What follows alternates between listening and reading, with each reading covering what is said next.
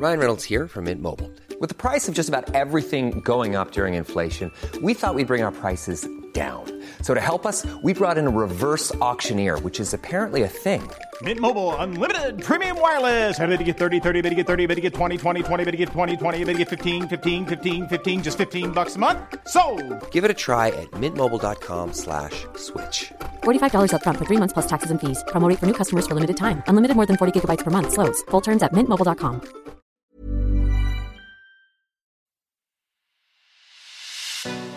It's The Ancients on History Hit.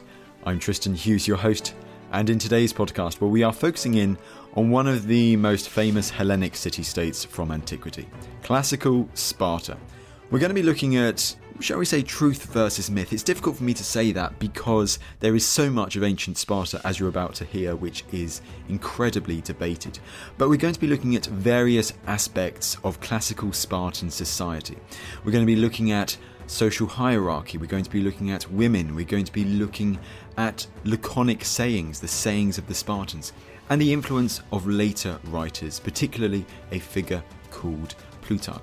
Now, to talk through all of these and more, I was delighted to get on the show a leading ancient Sparta expert, a man who has got honorary citizenship at the modern town of Sparta today.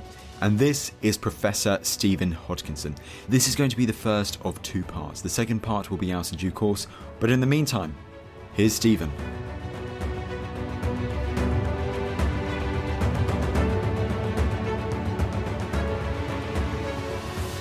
Stephen, it is an absolute pleasure to have another eminent Spartan historian on the show. It's really great to be here, talking to you, Tristan. Now, war and society in classical Sparta, I mean, this seems like one of the most, shall we say, debated topics of antiquity. Well, it really is. It's extremely controversial, and I seem to have spent most of my 30 or 40 years working on Sparta, trying to challenge orthodox traditional views. Well, let's start sorting fact from the fiction, truth versus myth. And first of all, when we talk about classical Sparta, what period in time are we talking about? Well, when we talk about classical Greece in general, we refer to the period from the end of the Persian Wars to the death of Alexander, that is 479 through to 323 BC. But for Sparta, it's better to think of a long classical period starting half a century or so earlier, around 550 BC. This is the time about which we first get information about particular historical events.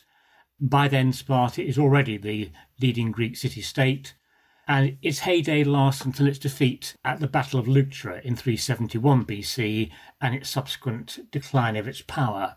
It's also perhaps worth specifying the geography. Sparta had a comparatively large territory for a Greek city-state, about 8,500 square kilometres, and it covered the southern half of the peninsula of the Peloponnese in southern Greece. And it comprised 2 regions, Sparta's home region of Lacedaemon to the east, and note here that the Spartans' official name was Lacedaemonioi, and then the conquered region of Messenia to the west. And the whole territory together was known as Laconici. And this, for the time, it sounds like this is an absolutely huge geographical region, especially when we compare it to the amount of land owned by the other city-states of the time. It is, yes. It dwarfs the majority of Greek city-states, which are much, much smaller in size, and it even dwarfs the territory of Athens. Spartan territory is about 3 or 4 times larger than the Athenian territory. So let's have a look at some of the Spartan society, some of the aspects of Spartan society in depth. And one place I'd really like to start is with the classical Spartan social hierarchy, as it were. And let's work our way up. Who is at the bottom? Well, at the bottom we've got the Helots, and the Helots are the Spartan slaves. Most of them work the Spartans' private estates, delivering half of the produce to their masters. Others were household servants in Spartan homes, and they may have been involved in other peacetime occupations too, but we lack hard evidence for that. The Helots also participated in military campaigns, mainly as personal servants to their masters, but increasingly they participated as active soldiers, but I think we'll talk about that in a bit more detail later. A couple of further points. First of all, I call the Helots slaves, and this is quite a controversial term, but it's designed to show that they're not what they're often called, they're not serfs, they're not like medieval serfs tied to the land. Older scholarship viewed the Helots as the property of the Spartan state, but the newer view is that they're the private property of individual Spartans, although that private ownership is subject to a greater than normal degree of communal intervention. So, for example, a Spartan could sell his Helots, but only within Spartan territory, not abroad. And the other point to make about the Helots is that they're a self-reproducing slave population. They had their own families, and those in more distant parts of Laconiki must have farmed the land with minimal direct Spartan intervention. And they probably had their own communities. And we have the evidence of archaeological survey in Messenia, which indicates a land populated by villages, whereas the Helots close to Sparta lived in small hamlets or individual farms and were probably subject to closer supervision by their Spartan masters. It sounds like this whole title of Helots, it sounds very unique in a sense. You mentioned that they seem like slaves, but you also mentioned that some further away they seem to have a bit more, I hate to say the word independence, but I think you know what I mean by that. Is that why the topic of the Helots and what their status was is so debated? Well, I think the main reason why their status is so debated in antiquity onwards is that the Helots are Greeks. Many other states, Athens for example, imported their slaves from outside the Greek world. There were a small number of Greek slaves in other cities, but most of them were outsiders. They were what the Greeks regarded as barbarians, whereas the Messenians in particular, but even the Helots in Lacedaemon, are most definitely Greeks. And that's like a jarring note with certain other Greeks. And ultimately, after Sparta's decline in the early 4th century, the Helots of Messenia did gain their independence and formed their own new city-state of Messene and lived there as free Greeks like in the rest of the Greek world. And before they become these free Greeks and form the city-state of Messene, do we know of any uprisings with the Helots against their Spartan overlords? Well, there's a big question about how many uprisings there were. We only have one definite uprising securely attested, that is a major revolt in the late 460s BC, sparked by a devastating earthquake which caused great loss of life among the Spartans. There are hints of other revolts, such as at the time of Marathon in 490. There's hints that perhaps explains why the Spartans were late arriving at Marathon and didn't take part in the battle. But the reliability of the evidence for this and for other possible revolts is rather dubious. However, we can say that the 460 revolt was certainly a major one. It involved the Helots in both Lacedaemon and Messenia.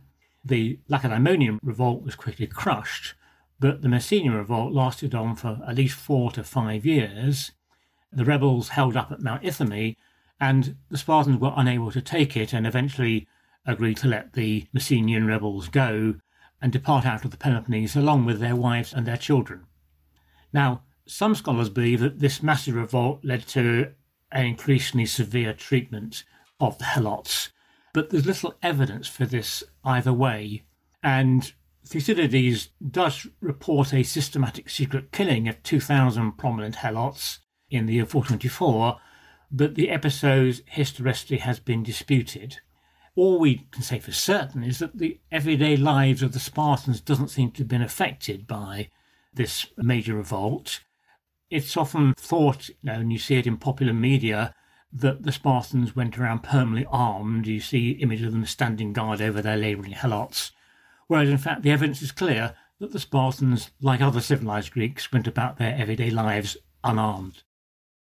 If we then go up the social hierarchy onto the next step of the ladder, as it were, who is above the Helots? Well, the next step up is a group called the Perioikoi, and the term means those who dwell around. They're free men who live in communities scattered around Spartan territory, especially in Lacedaemon, but there are also a few periodicoi in Messenia too. And they're very underappreciated, their role very underappreciated in the Spartan setup, partly because the evidence for them is only very generic and thin on the ground. Their communities have the full social range from leisured elite to farmers, fishermen, craftsmen, merchants. They're not citizens of Sparta, they're free but not citizens of Sparta, but they do count as Lacedaemonians. So when the sources talk about the Lacedaemonians, sometimes they do just mean the Spartans, but often they mean the Spartans plus the periodicoi, especially in a military context. And they fight in Sparta's armies and they supply some 50 to 70% of Sparta's troops. And you mentioned it just there, so I'm guessing the next step on the social hierarchy ladder are the Spartans themselves. Well, that's right. And Spartans is, of course, a modern term. The correct ancient Greek term is the Spartiates, Spartiati. They're the citizens of Sparta itself. They all live in Sparta, but they have helot worked estates across the territory of Lacedaemon and Messenia. And the fact they have the helot slaves means that the Spartans don't have to work the land themselves. And except for the two kings and their immediate heirs, they all live a common lifestyle, both rich and poor, including a public upbringing, membership of a common mess, where they dine every evening, and a place in the army, and they share a common simple dress. But these common things, they mask great differences in wealth. Plutarch's Life of Lycurgus claims that all Spartans have equal plots of land controlled by the state, but he's a late source and his evidence is infected by later events. The contemporary classical evidence is clear that Sparta had a normal system of private and unequal land ownership. And this was important because to retain membership of a common mess, you had to make a large monthly contribution of foodstuffs. And if you failed to make the contribution, you forfeited your mess membership. And if that happened, you also lost your citizen rights. And over the course of the classical period, land inequalities became bigger and large numbers of ordinary Spartans became impoverished, defaulted on their mess dues, and lost their citizenship. And so the population of the Spartiates declined markedly. In around 480 BC, it was 8,000. After the Battle of Leuctra in 371, it declined to under 1,000. Wow, that's a significant decline. It is, and it seems to be purely, well, not purely, but mainly this economic problem, increasing inequalities of wealth, a decline in the landholdings of ordinary Spartiates, inability to make their mess dues and therefore loss of citizenship. No doubt there was a demographic element in that if you were teetering on the brink of being able to make your mess dues, you might limit the number of children you had in order that your heirs wouldn't have their property subdivided. Because Sparta, like everywhere else, the property was subdivided among the sons, and I would argue also among the daughters as well. And obviously we mustn't forget Spartan women, but I think you're going to ask me about that a bit later.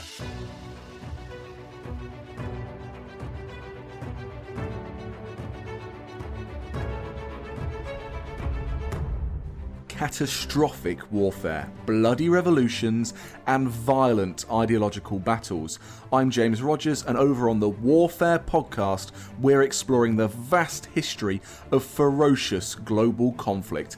We've got the classics. Understandably, when we see it from hindsight, the great revelation in Potsdam was really Stalin saying, yeah, tell me something I don't know. The unexpected. And it was at that moment that he just handed her all these documents that he'd discovered sewn into the cushion of the armchair. And the never ending. So arguably, every state that has tested nuclear weapons has created some sort of effect to local communities. Subscribe to Warfare from History Hit wherever you get your podcasts.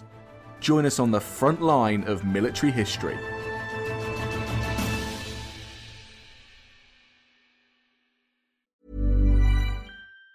Planning for your next trip? Elevate your travel style with Quince. Quince has all the jet-setting essentials you'll want for your next getaway, like European linen, premium luggage options, buttery soft Italian leather bags, and so much more. And it's all priced at 50 to 80% less than similar brands. Plus, Quince only works with factories that use safe and ethical manufacturing practices. Pack your bags with high-quality essentials you'll be wearing for vacations to come with Quince. Go to quince.com/trip for free shipping and 365-day returns. This is After Dark, myths, misdeeds and the paranormal. The podcast that takes you to the shadiest corners of the past, unpicking history's spookiest, strangest and most sinister stories. I'm Maddie Pelling. And I'm Anthony Delaney. Join us every Monday and Thursday and we'll take a look at the darker side of history, from haunted pubs to Houdini to witch trials and arsenic-laced breakfasts. Follow After Dark, myths, misdeeds and the paranormal wherever you get your podcasts. Brought to you by History Hit.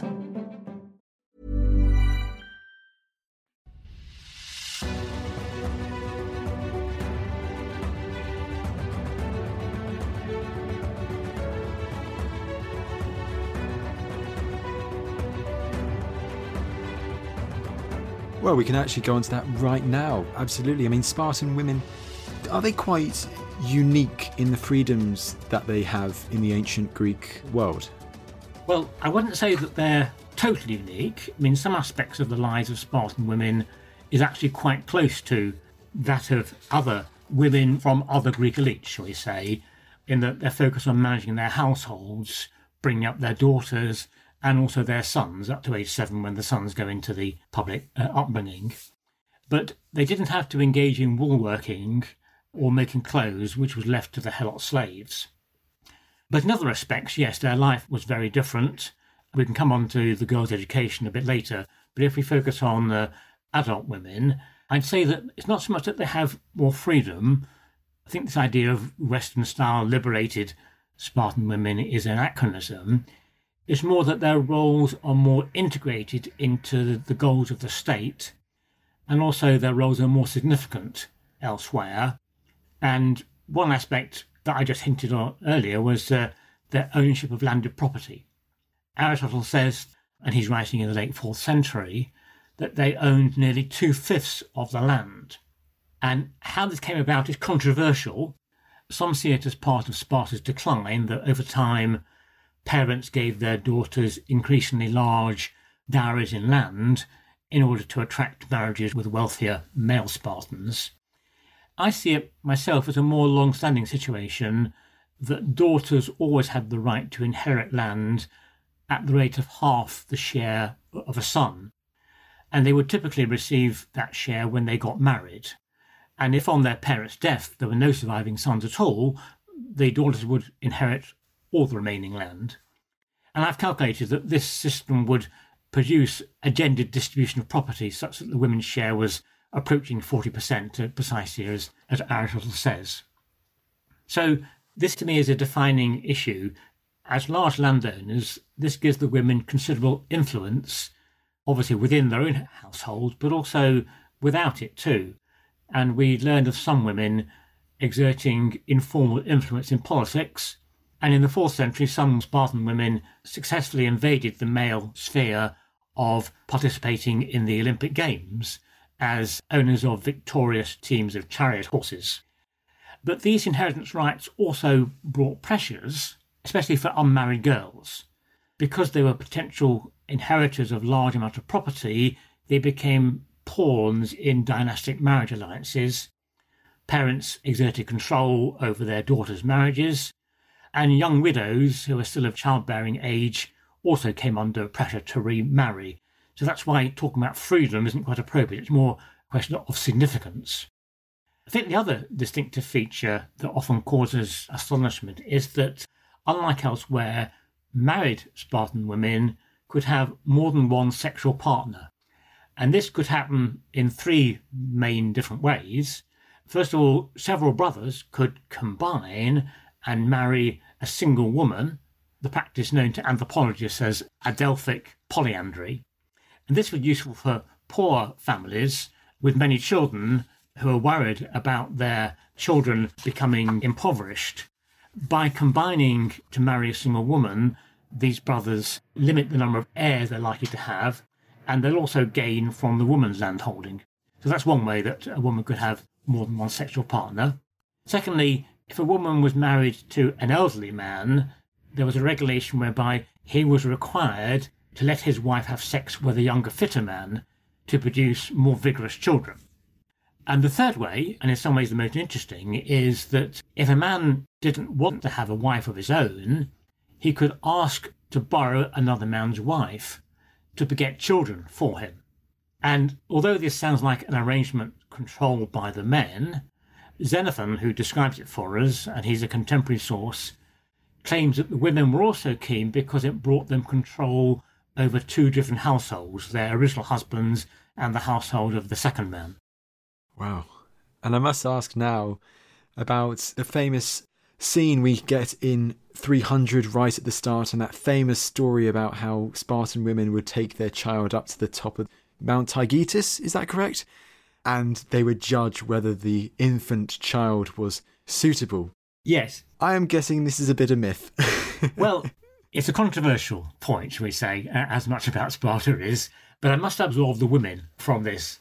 What the evidence is, Plutarch, and he's the only source for this, and he's a late writer, claims that infants were inspected by the elders of the tribes, and if the infant was in good shape, the father was ordered to rear it, and it was given one of the so-called 9,000 public plots of land. If the infant was deformed, they, that is the elders, sent it to a place called the Apothetai, a chasm-like spot on Mount Taygetus. Now, there's no clear evidence that this story is false, but on the other hand, Plutarch is a very late source.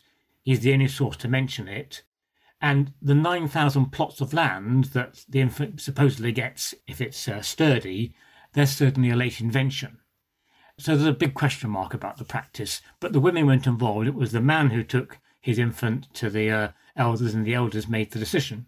Now, I should say that archaeologists have actually discovered and excavated a pit in a chasm on Mount Taygetus, and they found 46 human bodies dating from the 6th and 5th centuries BC, but none of these skeletons was from anyone under the age of 18.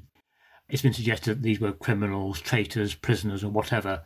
This find doesn't necessarily disprove Plutarch's evidence because there could have been another place of disposal, but it doesn't actually provide any support for it either. I'd definitely like to keep on the women for a bit longer because, of course, there is also that famous quote about the woman going to their husband, "Come back with your shield or upon it." What is the story behind this?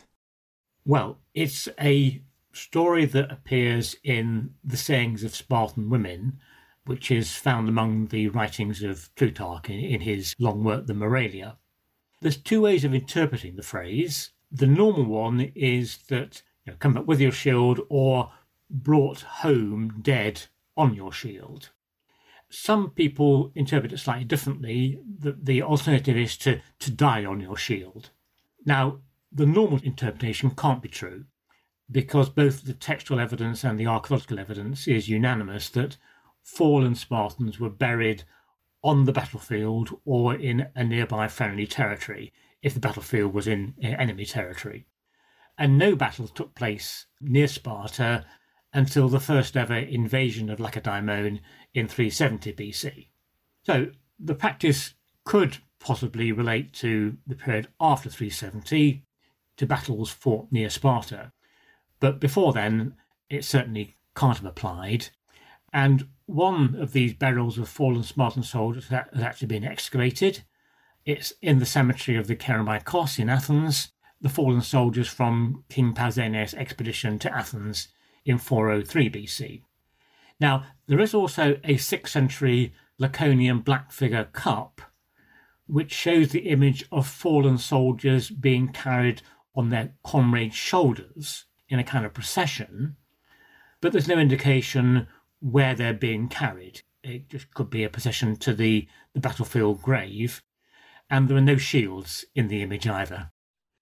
In regards to these laconic sayings, in general, of course, with your shield or on it, and there seem to be so many other ones, What do we think is the story behind all of these laconic sayings? Well, laconic sayings are a genuine historical phenomenon. They're attested in various sources in the classical period, but the only surviving collection of these sayings is in Plutarch's Moralia, and it comes under two subsections, sayings of Spartans and sayings of Spartan women.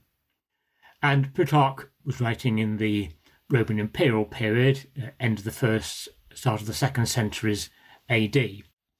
Now, some of the sayings of Spartan men, but none of those of Spartan women, are repeats or near repeats of sayings attested in the classical period.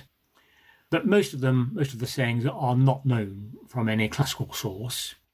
And many of the sayings bear the stamp of various philosophical schools in the late 4th and early 3rd centuries.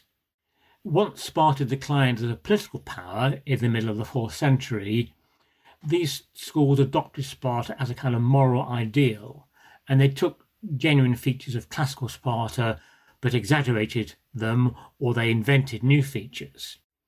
And they created sayings to express these exaggerated or invented moral ideals. And I'll give you one example.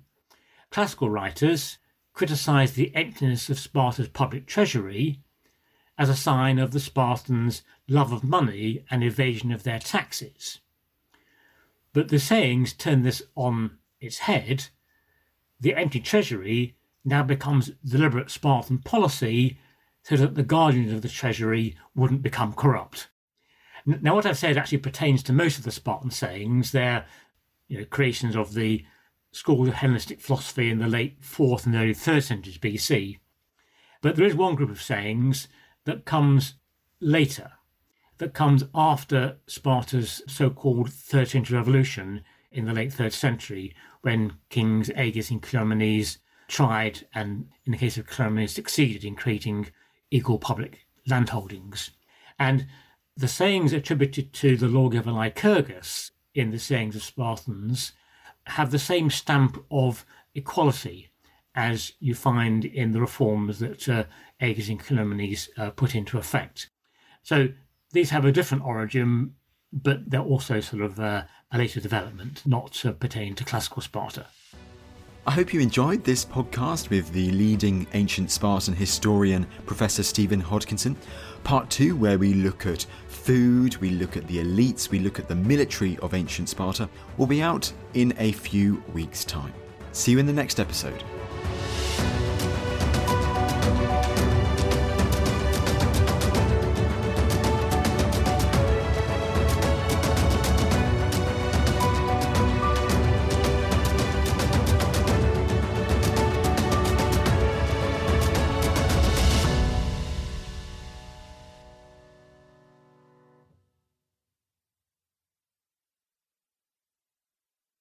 Thank you for listening to this episode of The Ancients. Please follow this show wherever you get your podcasts. It really helps us and you'll be doing us a big favour.